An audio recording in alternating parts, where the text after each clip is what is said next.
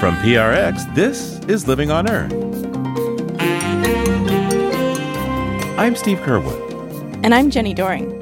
America finally has national climate legislation. It is a watershed moment that we should all look back on and really be proud, particularly at this time when everything seems so fractured and difficult and headed potentially in the wrong direction. This is an extraordinary step forward. Also, the remarkable life and love of a wolf who led one of the most powerful packs in Yellowstone. He was, I think many people would agree that he was probably the greatest wolf that has ever been known by human beings. So just to be able to see him every day for year after year was just a huge privilege on my part. That and more this week on Living on Earth. Stick around.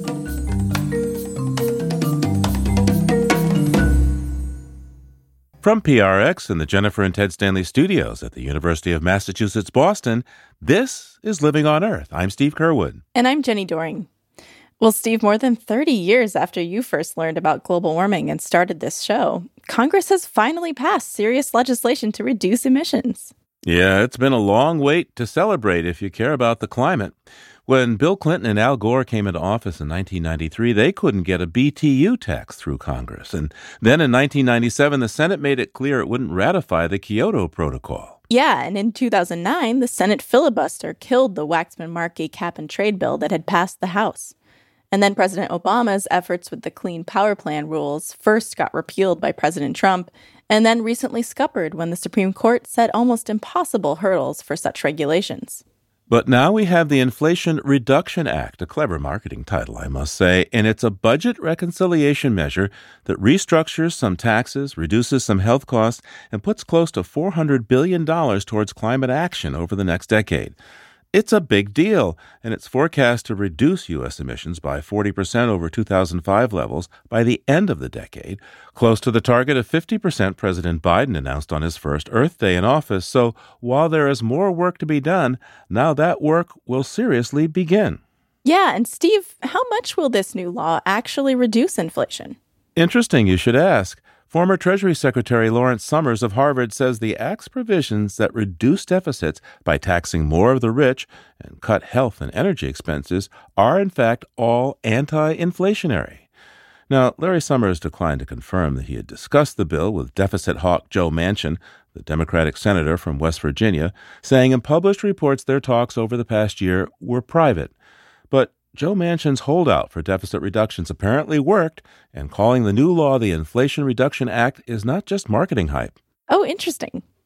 So, Steve, let's take a look now at some of the green details of this measure. There are tax credits for clean manufacturing and renewable energy, including a decade of certainty for tax credits for residential solar. There's a green bank to attract private dollars for clean technologies, and stiff penalties for methane leaks from wells and pipelines. We won't list all the details now, but you can find more on the Living on Earth website at LOE.org. And although there's a whole separate section of the Inflation Reduction Act for healthcare, you could say the climate measures themselves are key for health too. So we called up Ari Bernstein, a pediatrician and interim director of the Center for Climate, Health, and the Global Environment at the Harvard T.H. Chan School of Public Health, to get his take. I've been working on climate and health for over 20 years. This is by far and away the most important piece of legislation to address the health effects of fossil fuel use and climate change by a long shot. It doesn't mean that we can now step back and say, we've got this. There's a lot of work to make sure that this legislation gets used in ways that really do promote health and equity and result in the kinds of emissions reductions that we need. And the climate crisis is certainly bad news for our health. I mean, just recently we've seen so much death and illness from extreme heat, fires, storms, and floods. And Dr. Bernstein's group has shown that air pollution from burning fossil fuels leads to some 300,000 excess deaths every year in this country. We know from prior work on transportation and on energy systems that even modest reductions, well below what this bill is likely to produce, would save, billions and billions of dollars in health costs, avoided deaths. And I think it does depend in some ways on how these funds actually wind up getting used. You can save a lot of carbon without actually reducing air pollution very much. So there's some amount of let's wait and see, but there's certainly a good prospect here of dramatically improving health and particularly addressing health disparities because so much of the pollution gets emitted in communities that have been historically polluted the most. Now, Steve, this bill puts around $60 billion towards remedying some of those environmental injustices. And Jenny, there's a lot of money for greening transportation, which is a big culprit for the air pollution that hits disadvantaged communities. And overall, transportation is the biggest single source of greenhouse gas emissions in the U.S. these days, something like 27%. But if much of the power for electric cars, trucks, and buses keeps coming from coal and gas, it won't help the climate that much. That's why a broader shift to clean energy is so important. So now let's talk about electric cars because that's easy for folks to relate to. Yeah, sales have been growing, but still only 6% of new light vehicles sold last year were electric. After all, EVs are pricey, about $10,000 more than gas-powered vehicles. So now, the Act creates a $35 billion pool for clean fuel and vehicle tax credits, and eligible consumers will save $7,500 on any new electric car assembled in America with qualified materials, and as much as $4,000 for a used one.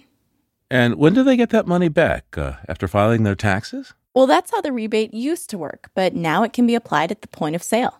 Oh, so you get to save that money up front. Right.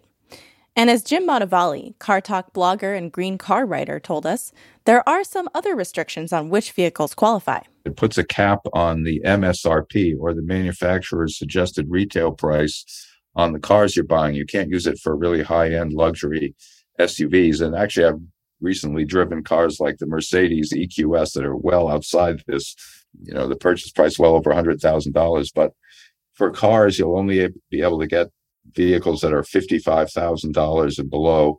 And for SUVs and trucks, $80,000 around in there and below. So it's not looking to subsidize high-end luxury cars for the rich, which is probably a good thing to have in there. Now, there's already a dearth of the computer chips automakers need, and the lithium industry forecasts that essential mineral for batteries is going to be in short supply until 2030. But the good news is that in the long term, Jim Montevali sees a bigger shift towards a more circular supply chain for electric vehicles. There's a whole lot of startup companies that are going to be producing particularly lithium in the United States, but also working on recycling some of those materials. So they wouldn't have to be sourced as raw mined materials, but could be acquired from existing cars going into junkyards. So that's a big movement now. And I think it's going to be very successful. I think it's something like 95 to 98% of EV minerals and metals can be actually reclaimed from those batteries. Full disclosure, I drive an electric car, and aside from not having to worry about inflated gas prices, they're a lot of fun to drive. Yeah. And Jenny, this historic legislation has put some pep in the step of those like Dr. Bernstein, who are troubled by so much of our current state of affairs. It is a watershed moment that we should all look back on and really be proud, particularly at this time when everything seems so fractured and difficult and headed potentially in the wrong direction. This is an extraordinary step forward. Yeah, Steve, I was honestly starting to lose hope that any kind of climate legislation could pass through Congress. Just seemed like there was no way to get around the gridlock in Washington, especially on climate change, given the influence of the fossil fuel industry. But recently, several key measures have passed, from microchip manufacturing support to medical relief for veterans and to lower drug prices as part of the momentous climate bill. Some 50 years ago, President Joe Biden first went to Capitol Hill. About 35 years ago, House Speaker Nancy Pelosi first went there. And more than 40 years ago, Senate Majority Leader Chuck Schumer first came to Congress. And that team called on all that experience and demonstrated the art of compromise in the public interest is not dead. Yeah, the whole Democratic Congressional Caucus signed on to the measure, from the most moderate to the most progressive, despite criticism from some activists that this bill doesn't do enough for environmental justice and concedes too much to the fossil fuel industry. That industry has the opposite complaint. The American Petroleum Institute says the measure, quote, falls short in addressing America's energy needs. Well, Jenny, that's the thing about compromise. Nobody gets everything they want. But that's just what it sometimes takes to get things done. Just a few weeks ago, some pundits were sniping at President Biden and his low approval ratings to suggest he should quit after one term. But already after less than 2 years, with tight margins in the House and a razor-thin majority in the Senate, President Biden has led the Democrats and the nation to move forward on a broad front, including finally confronting our gravest existential threat. Low polls today, perhaps, for Joe Biden, but likely high marks in the annals of history.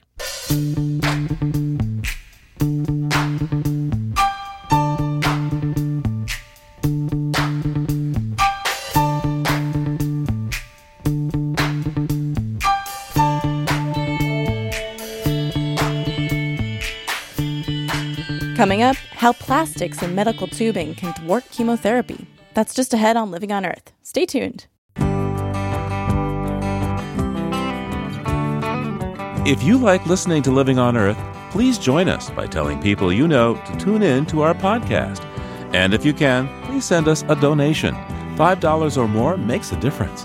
Just go to loe.org and click on Donate at the top of the page. Thanks.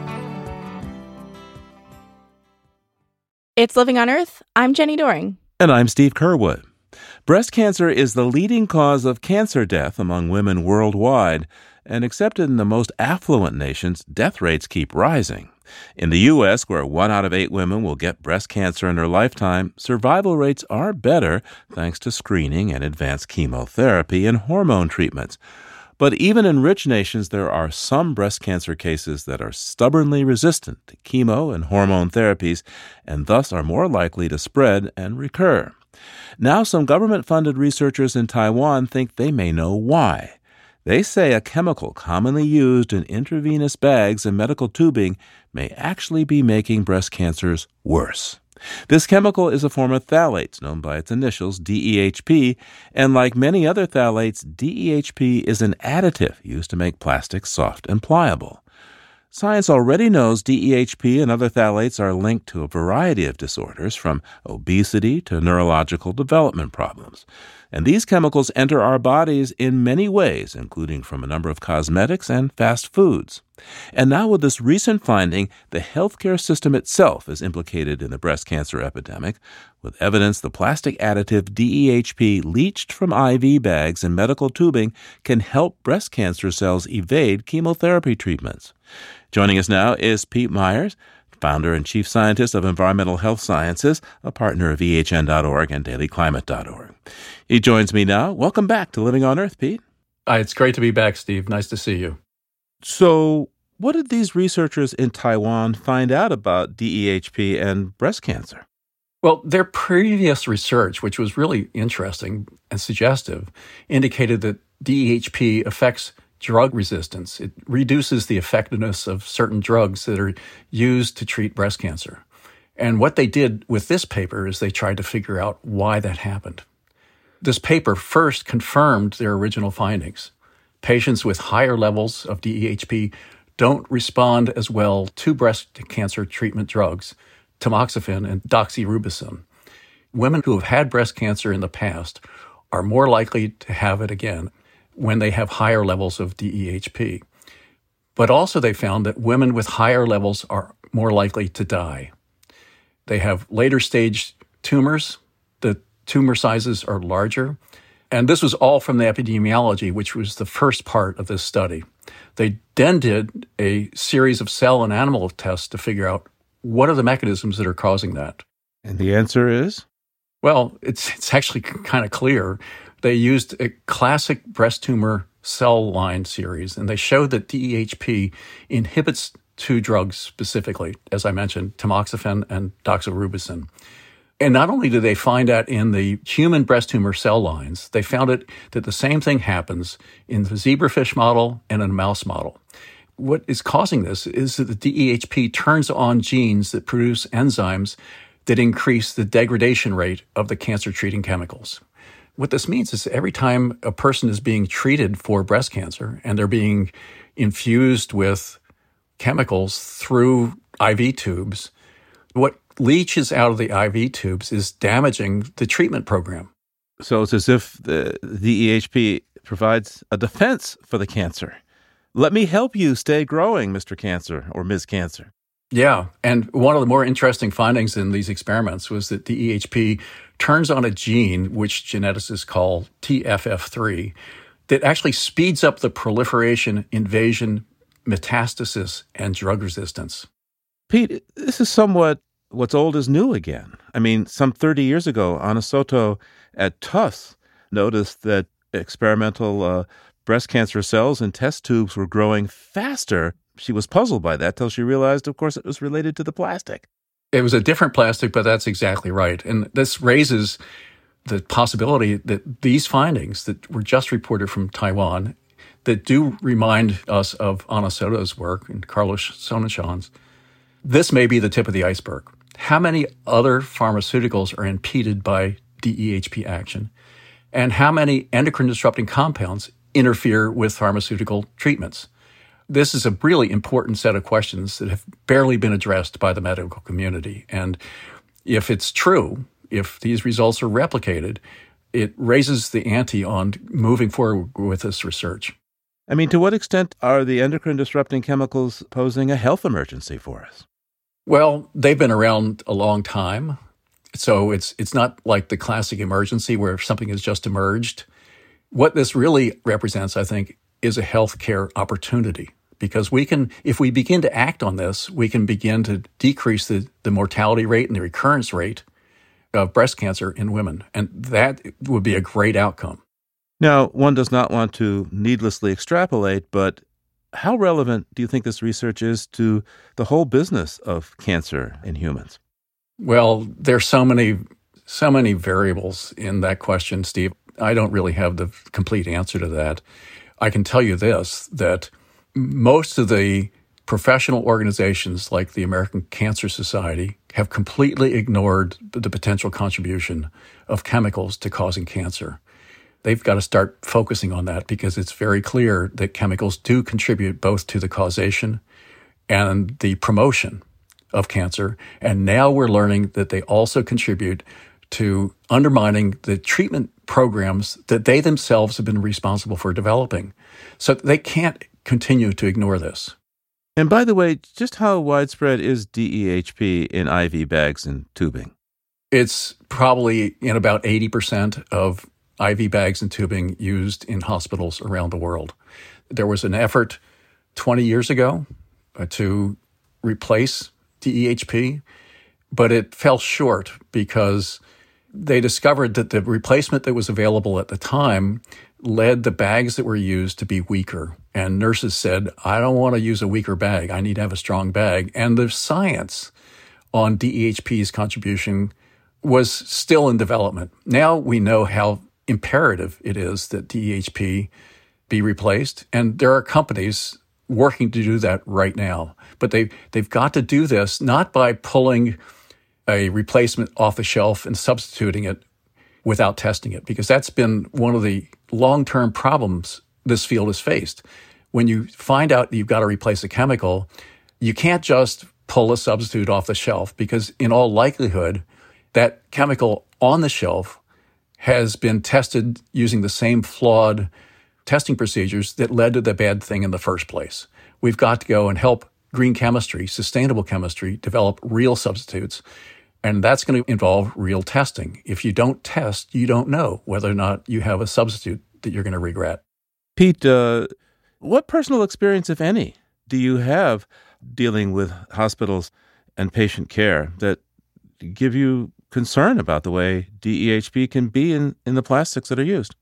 Well, I should say that I'm getting to the age now where I have to deal with hospitals myself, and that's opened my eyes to how widespread plastics are. But in particular, I have a granddaughter who's 3 now, and she wound up being born prematurely, 2 months premature, and spent the first 2 months of her life in the neonatal intensive care unit. And as I would go in to see her and hold her, I would see all these plastics all over the NICU, the neonatal intensive care unit. And I've been working with endocrine disrupting compounds now for 30 years. So I know what it means to have an IV system, an IV bag or tube laced with DEHP. I know the threats that it creates for her long-term health. So I'm looking at that. I'm thinking, what can I do? At the same time, I'm realizing without those plastics now, she probably wouldn't have lived because the plastics allow doctors to do miracle things.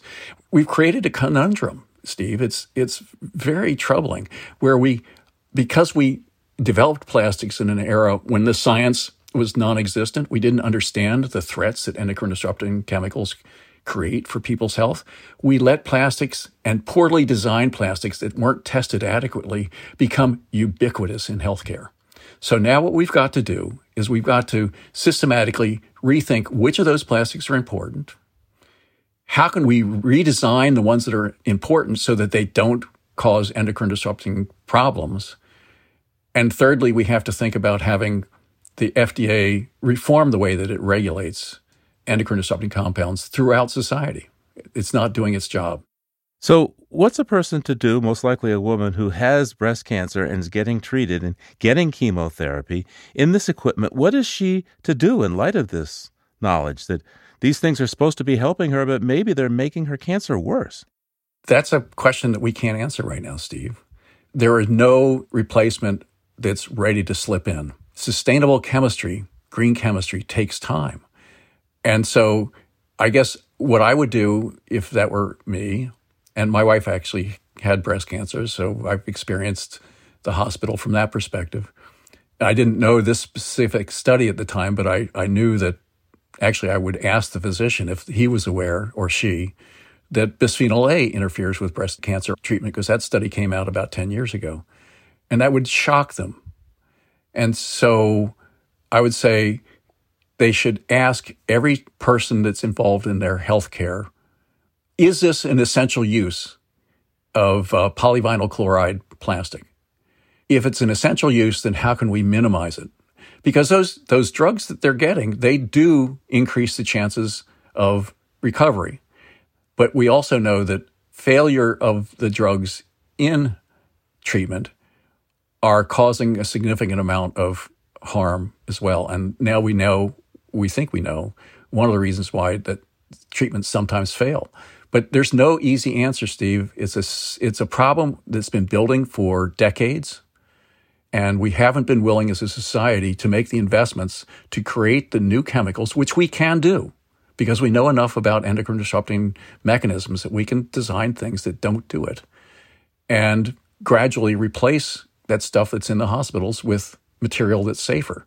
We have to get people demanding that research be supported and demanding to the hospitals that they push to have the replacements available as quickly as possible. Pete Myers is the founder and chief scientist of Environmental Health Sciences. Thanks so much for spending the time with us today, Pete. Great to have you on again. Excellent to see you.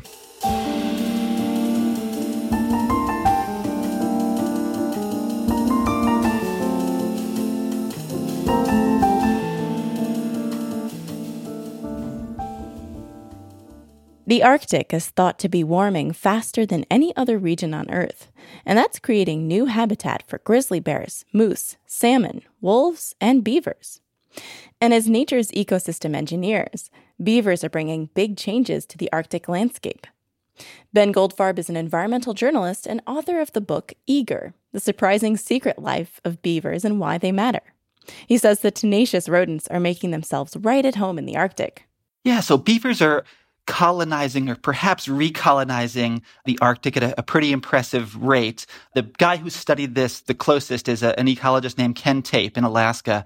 And basically what he found by looking at satellite images, because beaver complexes are actually so large and impressive, you can see them in satellite imagery, is that between 1999 and 2014, beavers built 56 new complexes of ponds in this area in the Arctic that Tape studied. And beavers were actually moving north by about 8 kilometers, so 5 miles or so, per year. So they're moving north at a really impressive rate. The why is basically because the climate is changing and the habitat is becoming suitable for them, right? Beavers need trees. And as the willow line advances north into the previously treeless tundra, it's creating this available food and building material for them, this resource that beavers need. A big question is whether this is really a new colonization or whether they're really recolonizing areas where they used to live before they were trapped out by fur traders. So certainly they're moving north. Whether that's a novel colonization event or a recolonization is still to be determined.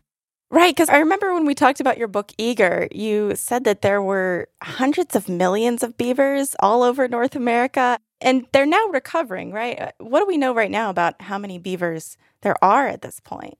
Yeah, we don't have a great beaver population estimate for North America. No states or provinces really keep good track. But the best guess we have is something like 10 to 15 million beavers on this continent, which, sounds like a lot, right? They're not an endangered species, certainly. But as you pointed out, that's a tiny fraction of the beavers that used to live on this continent historically. We know that pre-European arrival, there were as many as 400 million beavers on this continent. So this was once a truly prolific, ubiquitous animal. So beavers are, of course, nature's engineers or ecosystem engineers. So on a physical level, how are beaver dams and ponds changing the Arctic tundra? Yeah, certainly as beavers build dams, they create these giant impoundments, right? These really impressive ponds, which can be many, many times the size of your typical Olympic swimming pool. And they're turning these historically kind of single-threaded channels and making them these big complexes of ponds and wetlands. And the big concern that some people have about that is that as a result, beavers may be melting the permafrost. There is lots of methane locked up in that permafrost. So as beavers spread water out, they may be releasing a very potent greenhouse gas into the atmosphere. But of course, beavers' contribution to climate change will always be a minuscule fraction of humans' contribution. So they're certainly not the ones to blame for this problem. And in fact, I'd also point out that beavers are also fantastic sequesterers of carbon, right? That a beaver colony, a beaver pond is full of all kinds of organic carbon-rich material. There have been fantastic studies showing that beavers are locking up lots of carbon. So while it's true that in the Arctic they may be releasing methane, elsewhere in their range, they're keeping a lot of carbon out of the atmosphere. Ben, I know that one of the reasons that beavers are such an attractive animal to bring back in certain places, especially in the very arid American West, is because their ponds lock up large amounts of water on the landscape and help revegetate and add moisture to a landscape that's drying out because of climate change. What are the potential benefits that they could bring to the Arctic? Yeah, I've been interested in the way that some of these studies have been covered by the media, that kind of the default assumption is that because beavers are moving to the Arctic, yes, they're melting some permafrost. That must be a negative interaction. I remember a few years ago, the New York Times did a story where they called beavers agents of Arctic destruction, as though beavers have done more to the Arctic than we humans have. And to me, I think it's really important to remember that beavers are just these amazing keystone species, right? They're these animals that disproportionately support a lot of life wherever they are. Because they create these wonderful pond and wetland complexes, they just engineer fabulous habitat for all kinds of creatures. Trout and salmon, amphibians, waterfowl, songbirds, other aquatic mammals like otters and mink and muskrat and moose. You name it. There's just this amazing body of literature about how important beavers are for other organisms. So I think that it's really important to just keep in mind that, some of the changes that beavers are inducing in the Arctic may be beneficial for some species. That, okay, perhaps the melting of the permafrost is negative, but beavers are also engineering habitat for animals that we know are moving north anyway, right? They're sort of paving the way for some of these creatures. So instead of agents of Arctic destruction, they're agents of Arctic adaptation, at least for some organisms, I think. That's right. Beavers are certainly not the only species shifting towards the poles as climate change happens. So how should we be thinking about which species, quote unquote, belong where in this new and evolving reality? Yeah, it's a really interesting philosophical question, I think. Are animals that move north because of our actions in warming the climate, are those invasive species? I would argue not. They're animals that are just sort of resourcefully adapting to the conditions that we've created for them. We know that salmon, for example. Salmon are basically disappearing in a lot of California, their native range there, but there are also salmon showing up in new rivers in the Arctic where they haven't been seen before. And we know that beavers create fantastic salmon habitat, that baby salmon love to rear, to grow up in the slow water refuges that beavers create. So I think that, as I mentioned earlier, I think that for salmon and some other species, beavers could be doing potentially at some point a lot of good. Beavers, as we know, they can cause some problems for communities when they first move in, maybe recolonize an area. They do cut down trees and they do flood areas. Can you give us an example of how communities in the American West, for example, ranchers, were able to gradually switch to a pro-beaver mindset and sort of see some of the benefits of these engineers? Yeah, it's a really good question. I mean, certainly beavers are not the easiest animals to live with, right? There are all kinds of impacts to human infrastructure that beavers cause. And as a result, there's this very long history of beaver persecution, right? First, we killed them for their pelts. And then as they started to recover in the 20th century, we killed them for having the temerity to mess with our stuff. And there are lots and lots of ranchers out there who I've talked to who told me, my dad killed beavers and his dad killed beavers and his dad killed beavers for damming in irrigation ditches or road culverts or what have you. But as the climate gets hotter and drier and it becomes more and more important to keep water on the landscape, I think lots of farmers and ranchers are recognizing the benefits of having these animals around. Beavers are basically agents of water storage and water creation, in a sense. They create these wonderful watering holes, and they're also irrigators, right? They spread water out. They force water into the ground. So when you look at a beaver pond, you see all of that visible surface water, but you don't necessarily see the water table rising, the aquifers being recharged, the soil being hydrated. So there's lots of literature about beavers basically being irrigators, being plant producers. And if you're a rancher, with your cows in a valley with beavers in it, you're going to have more forage for your cattle. The beavers are just making the land lusher. So certainly a lot of ranchers have appreciated that benefit.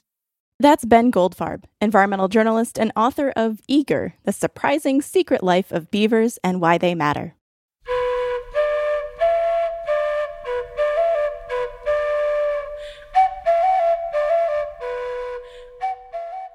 To get the stories behind the stories on Living on Earth, as well as special updates, please sign up for the Living on Earth newsletter. Every week, you'll find out about upcoming events and get a look at show highlights and exclusive content. Just navigate to the Living on Earth website, LOE.org, and click on the newsletter link at the top of the page. That's LOE.org. Coming up, the life and love of Wolf 21, one of Yellowstone National Park's most famous resident wolves. That's just ahead on Living on Earth. Support for Living on Earth comes from Sailors for the Sea and Oceana, helping boaters race clean, sail green, and protect the seas they love. More information at sailorsforthesea.org. Support also comes from Friends of Smeagol the Seagull and Smeagol's Guide to Wildlife. It's all about the wildlife right next door to you. That's Smeagol, Smeagull, SmeagolGuide.org. It's Living on Earth. I'm Steve Curwood. And I'm Jenny Doring. One of the most endearing aspects of dogs as pets is they can respond to each other and us humans with what seems to be unconditional love. So we shouldn't be surprised by a love story about two wolves, given that wolves and dogs have almost identical DNA. I learned the wolf love story you're about to hear from Rick McIntyre, who logged more than 100,000 wolf sightings in Yellowstone National Park as a biological technician with the Yellowstone Wolf Project. Rick's longest continuous streak of watching the wolves, starting in June 2000, was an incredible 6,175 days. Wolves are most active at dusk and dawn, so Rick had a lot of early mornings and late nights. And cold, sometimes the temperature got as low as 33 below. Rick McIntyre is retired now, but he still gets out into the field almost every morning to watch the wolves before coming home to write about them. I spoke with him about his 2020 book, The Reign of Wolf 21, which is the heartfelt account of 21 and his mate, 42, and the Druid wolf pack they led for a decade in Yellowstone National Park.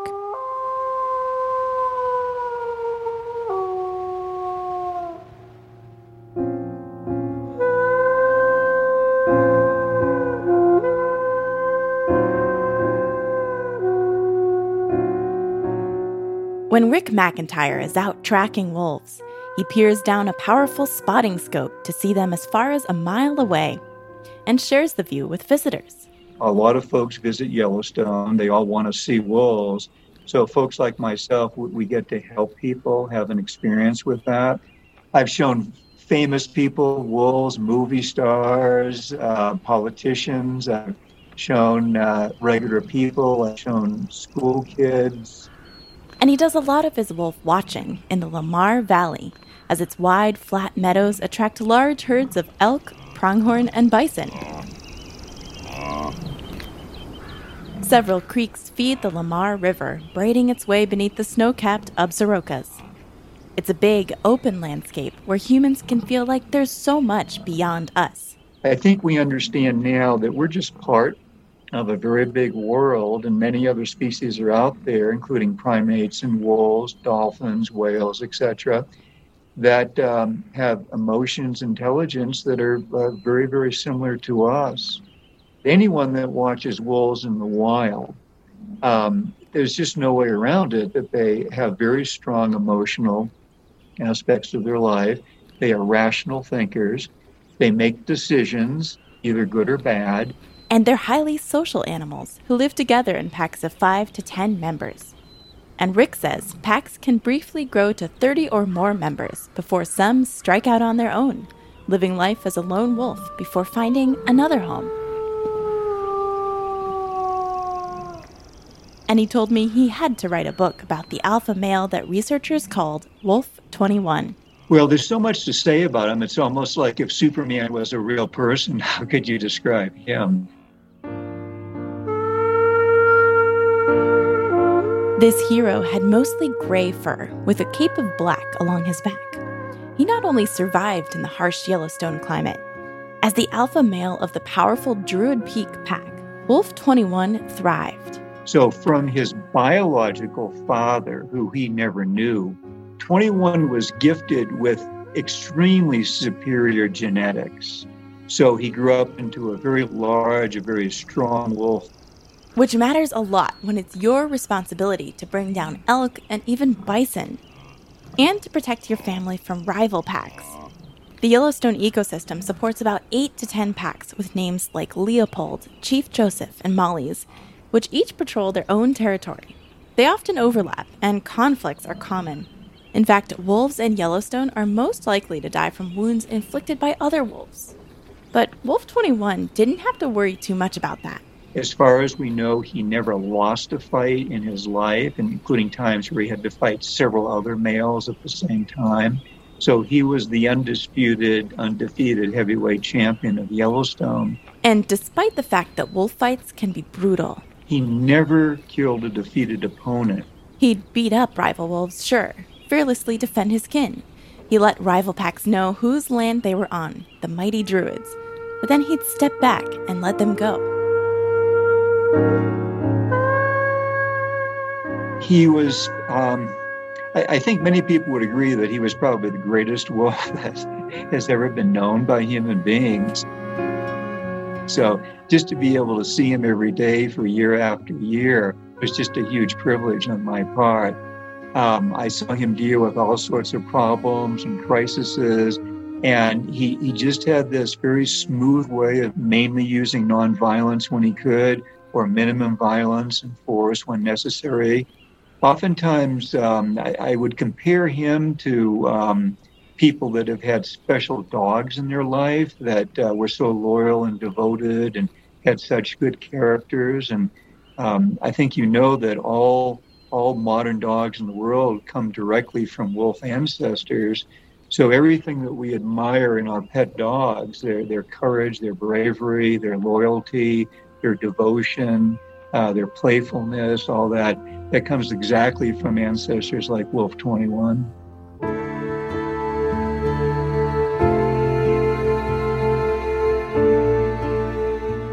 Alongside the alpha female, he led one of the largest packs in Yellowstone history, with 37 wolves at its height.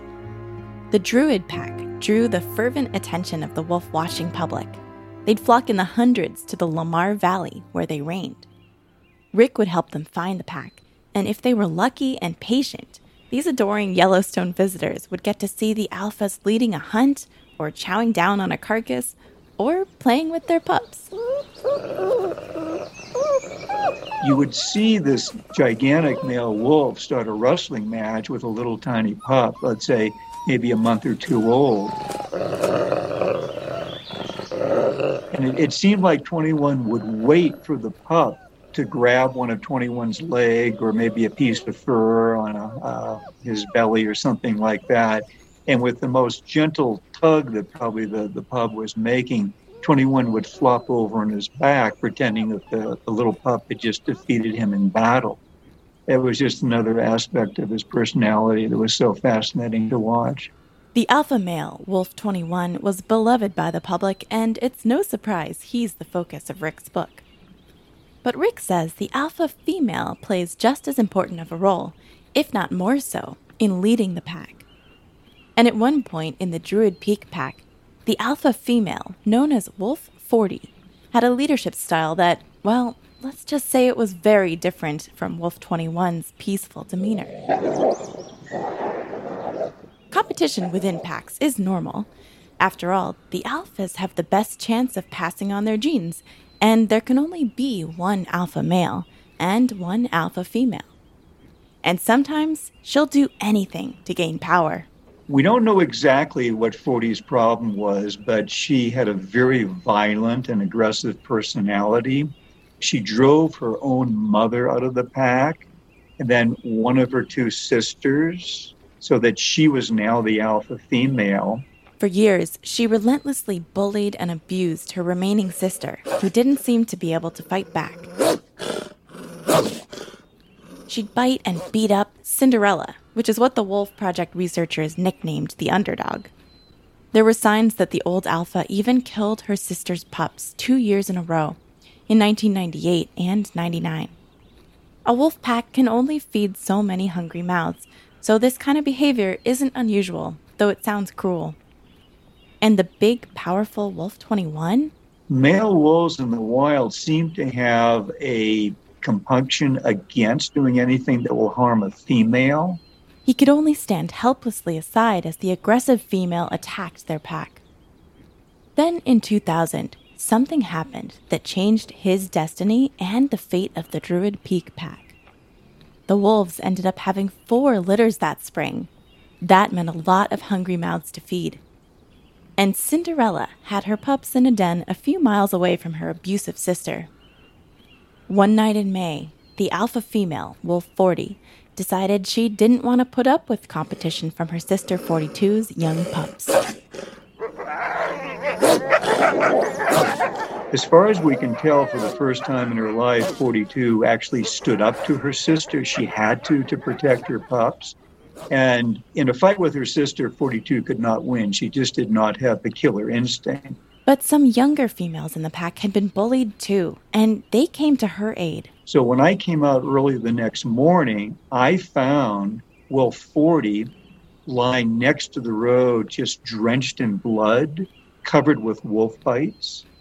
And she died of blood loss just a short time after that. So all those years of abuse that 42 had suffered from her sister, it culminated that night. And Cinderella became the new alpha female of the Druid Peak pack. Now she and Wolf 21 reigned over the Grand Lamar Valley. They had a strong pair bond and seemed meant for each other, Rick says. It really was a special thing. They spent at least 2/3 of their life together. They were devoted to each other. It was a bond that knit them tighter together with time. They were both born with jet black fur, and as sometimes happens with married couples that are together for decades and decades, as they grew old, they looked even more and more like each other, so they started to turn gray out the same pattern. Every morning, Rick rose at 3:30 or so to get out into the field and watch their lives unfold, to see what he could learn from the behavior of the alpha male and the many litters he raised with 42. He was so dedicated to his family, to his friends. He would do anything for them, certainly risk his life constantly for them. Even provide emotional support. Especially with the younger wolves in his family. There was a time where he noticed that one of his young sons was being bullied by the other yearlings, and 21 went out of his way to go to that one particular yearling and give him special attention in front of the other young males. And if you're a young wolf in a pack and the alpha male comes over to you and gives you special attention, like he approves of you, that's a pretty big deal. Rick says this kindness and empathy made Wolf 21 stand out. He certainly was an ideal role model for me and for everyone else that knew him. If all of us could be more like 21 or like 42, the world would be a lot better place. So this one particular day in late January, I saw the two of them come together. It was just the start of the mating season, and they were very affectionate with each other. And from a distance of about a mile or two away, I saw them have a mating. It was very touching because they laid down as they were still mating, and he put one of his paws around her shoulder in a very affectionate way.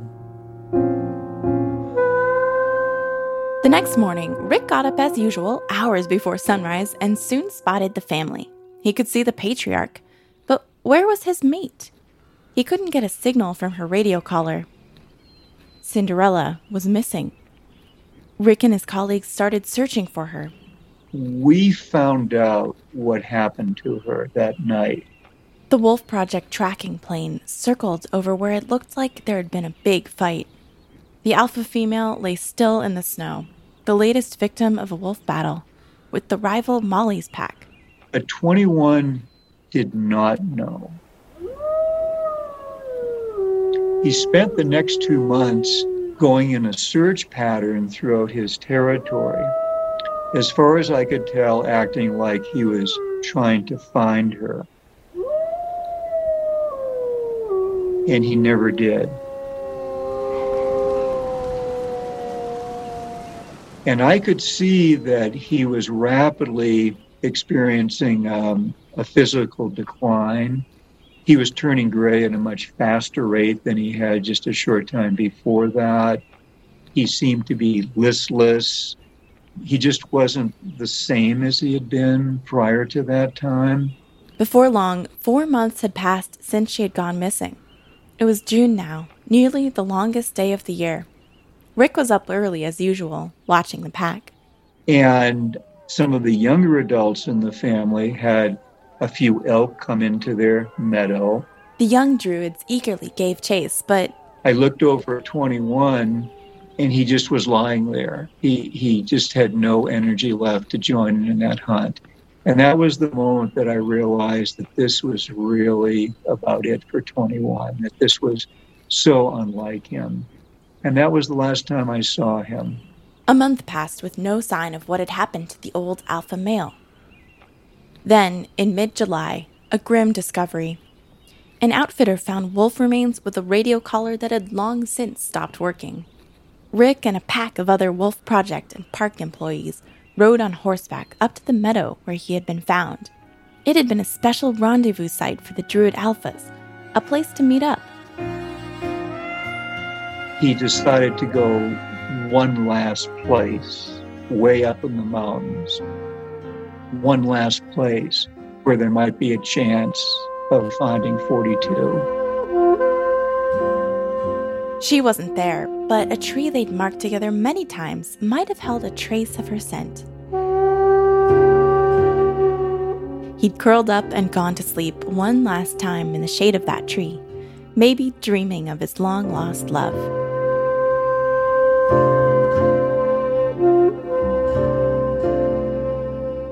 Rick McIntyre's 2020 book is called The Reign of Wolf 21.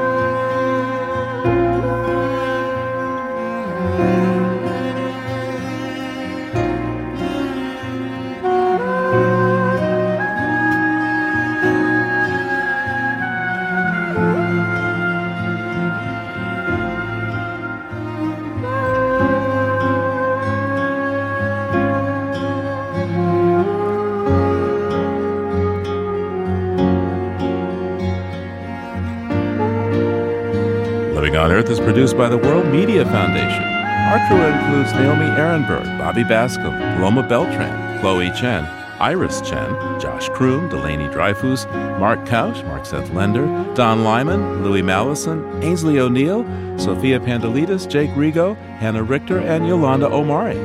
Tom Tiger engineered our show. Allison Learstein composed our themes. Special thanks this week to Destination Wildlife. You can hear us anytime at LOE.org, Apple Podcasts, and Google Podcasts. And like us, please, on our Facebook page, Living on Earth.